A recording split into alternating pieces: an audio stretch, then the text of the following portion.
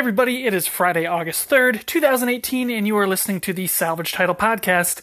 As always, I'm your host, Brad Ezeldyke, and I'm here to talk to you about car news, car culture, and car whatever. If you want to listen to previous episodes of the show, you can feel free to dig back into the archives at anchor.fm/YSSMAN, or use any of the podcasting services that this is made available for free on, including Spotify podcasts, which we landed on just this past week. So today's episode, like many others, is going to be a little bit shorter. We'll do a little bit of news, some thoughts about some current trends in the industry, and then talk about a vehicle that's on my mind. First up, we're going to talk about the news that, Sergio Marchionne, the former CEO, head of Fiat Chrysler, has passed away. Some thoughts about what he did, what he was doing, and how Chrysler is going to move past that. We'll talk a little bit about the news that Ford may be unveiling a small Focus-based pickup truck in the very near future, and that should be about it on the news front. On the car culture front, we're going to talk about convertibles, more specifically four-seat convertibles, and how they've almost entirely disappeared. And then to follow up on that, we'll talk a little bit about a car that's on my mind. Tied directly to that previous segment, my grandma is getting rid of her Volkswagen Cabrio in the very near future. Some thoughts on that car and some of the weird things that I'm connected to with that vehicle. So with all that in mind, guys, we'll follow up with the news after the bump.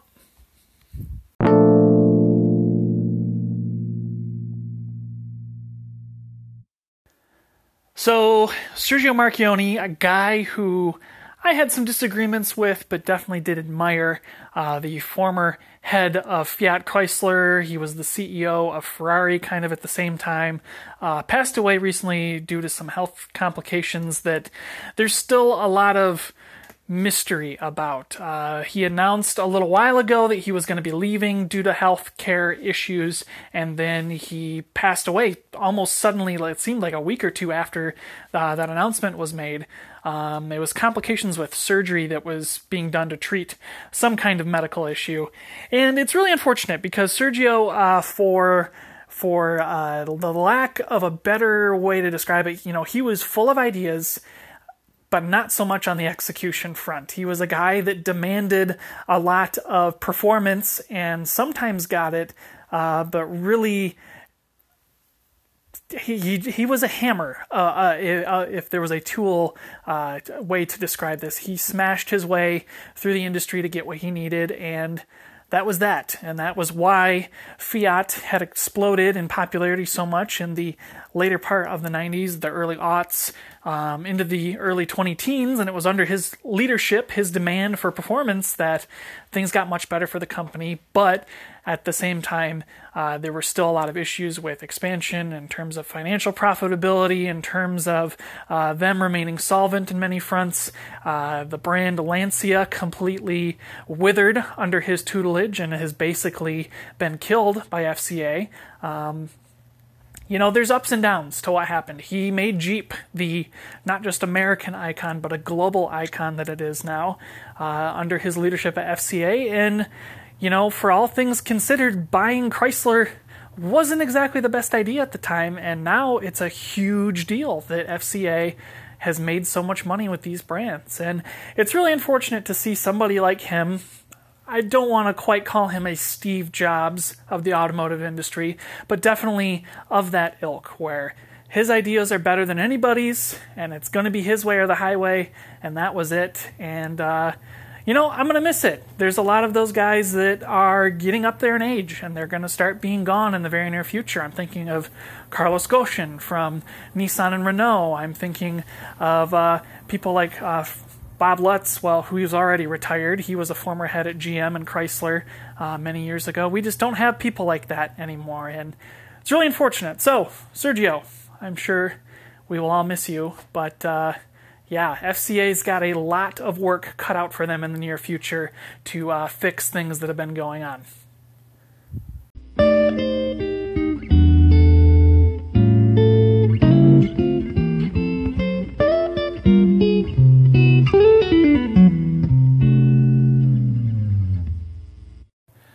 So in slightly better news. Ford may be working on a new small pickup truck based on the Ford Focus.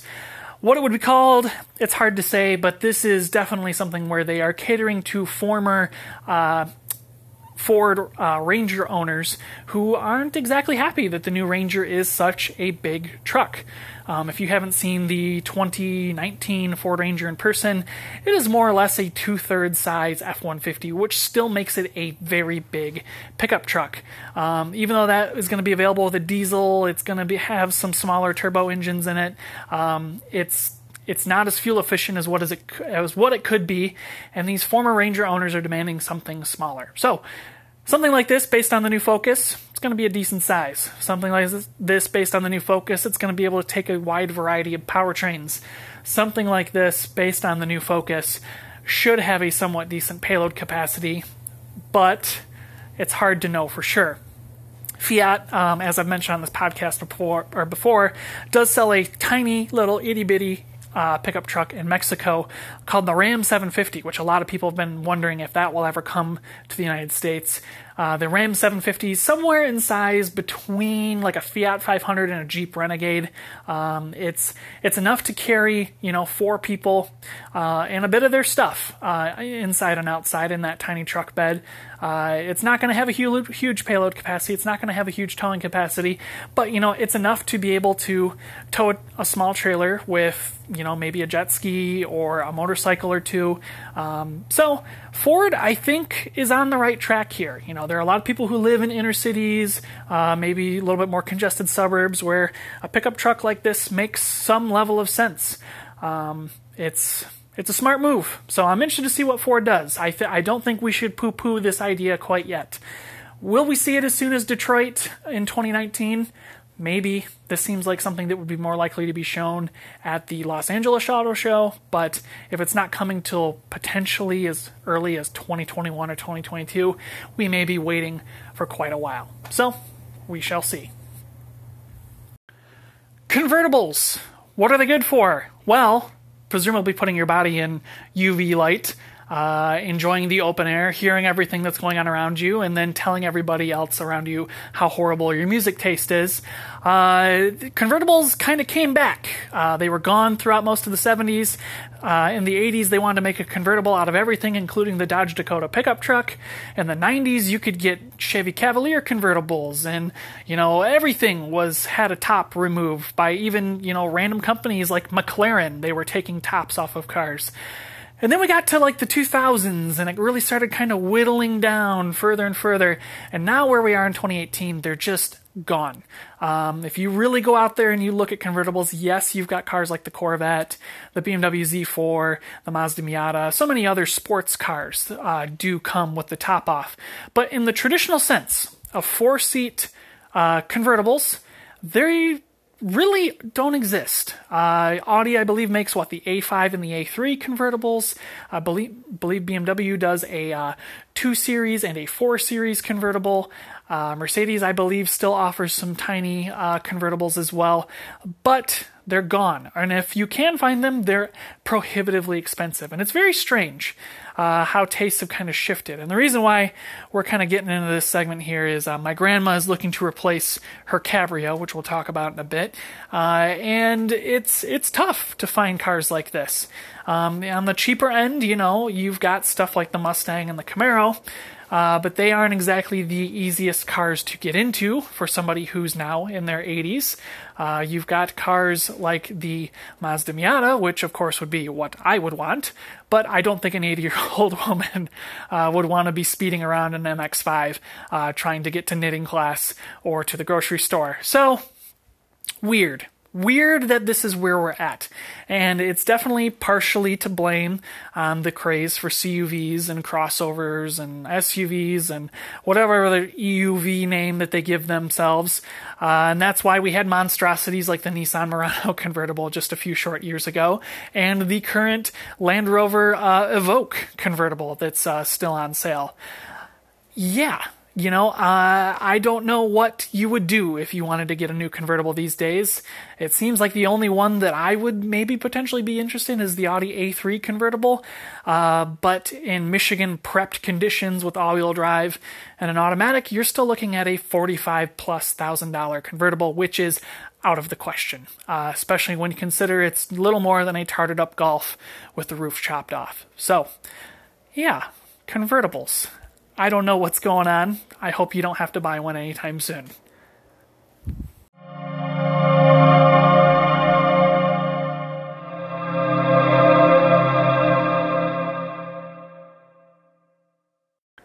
Last up, a car that's on my mind, it's the third generation Volkswagen Cabrio, Cabriolet, whichever name you want to call it. It is the Golf-based convertible that Volkswagen sold for many years here in the United States. First based on the Fox, then the Golf, and then the Golf. So the Cabrio ended production in 2002.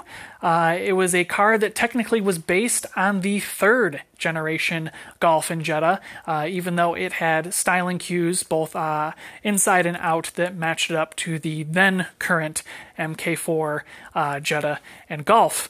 What's good about the car? Well, it's relatively simple underneath. You've got multi-link suspension, you've got a struts, all that stuff. It's the basic bare bones minimum for what would have been needed at the time. It's got a 2-liter engine with a 4-speed automatic.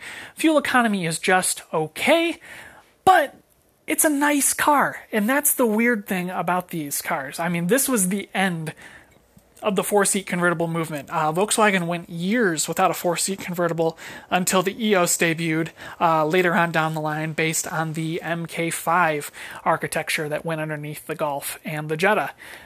This Cabrio, it's interesting every time I drive this car. I did a lot of my driver's training in this vehicle. I did a lot of learning how to drive, do speed control, things like that in this convertible. It is a car that is dead simple to operate.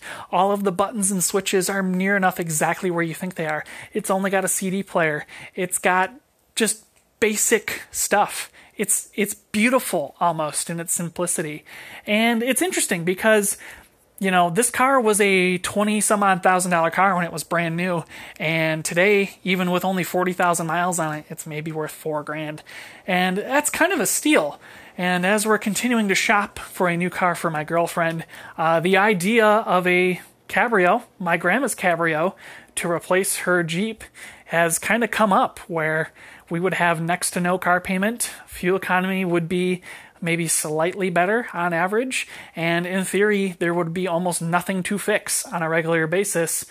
And that's kind of appealing, and it kind of makes you wonder if we're ever going to see an explosion for these cars in popularity again.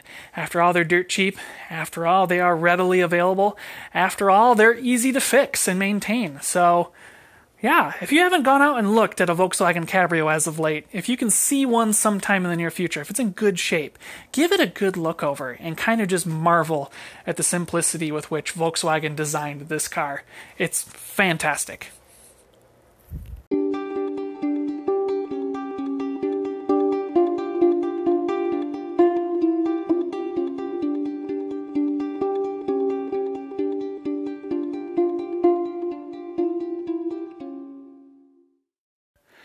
All right, guys, that just about ends this episode of the Salvage Title Podcast. As always, you can dive back into older episodes of the show by following us here on Anchor FM at anchor.fm/YSSMAN. You can also follow me on many of the podcast platforms, including iTunes Podcast, Google Podcasts, Spotify, many others. If you're listening on there, you like what you hear, make sure you give us a rating. That helps us get other viewers out there to pick up on the show. And if you guys ever have any feedback, you can drop me a line here on Anchor FM at anchor.fm/YSSMAN. Leave me a voicemail and I can include it in the show. As far as other things go, if you want to know more about me, my name is Brad Uzeldag. You can follow me on Twitter at twitter.com/YSSMAN, where I talk about cars and politics and many other things. Other than that, we do another version of the show called the Salvage Salvage Title Car Buyer's Guide, where we dive deep into a selection of car models, a particular genre, if you will. I pick out three cars that I think are obviously the best, and then a fourth one for flavor that just might be worth looking at just to see something a little bit different. So anyway, it is August, which feels really weird. Fall is speeding at us like a train. You either got to stay on the tracks or you got to get off. Car show season is approaching, especially with the classic cars around here in Michigan. It starts getting fun in the later weeks of the month. So if you got an old car, if you got a cool car, make sure you polish it up, get it out there, let people see it, touch it, smell it. Maybe don't smell it too hard. And, enjoy yourselves. So until the next episode, guys, I hope you have a good weekend, and we'll see you again very soon on the Salvage Title Podcast.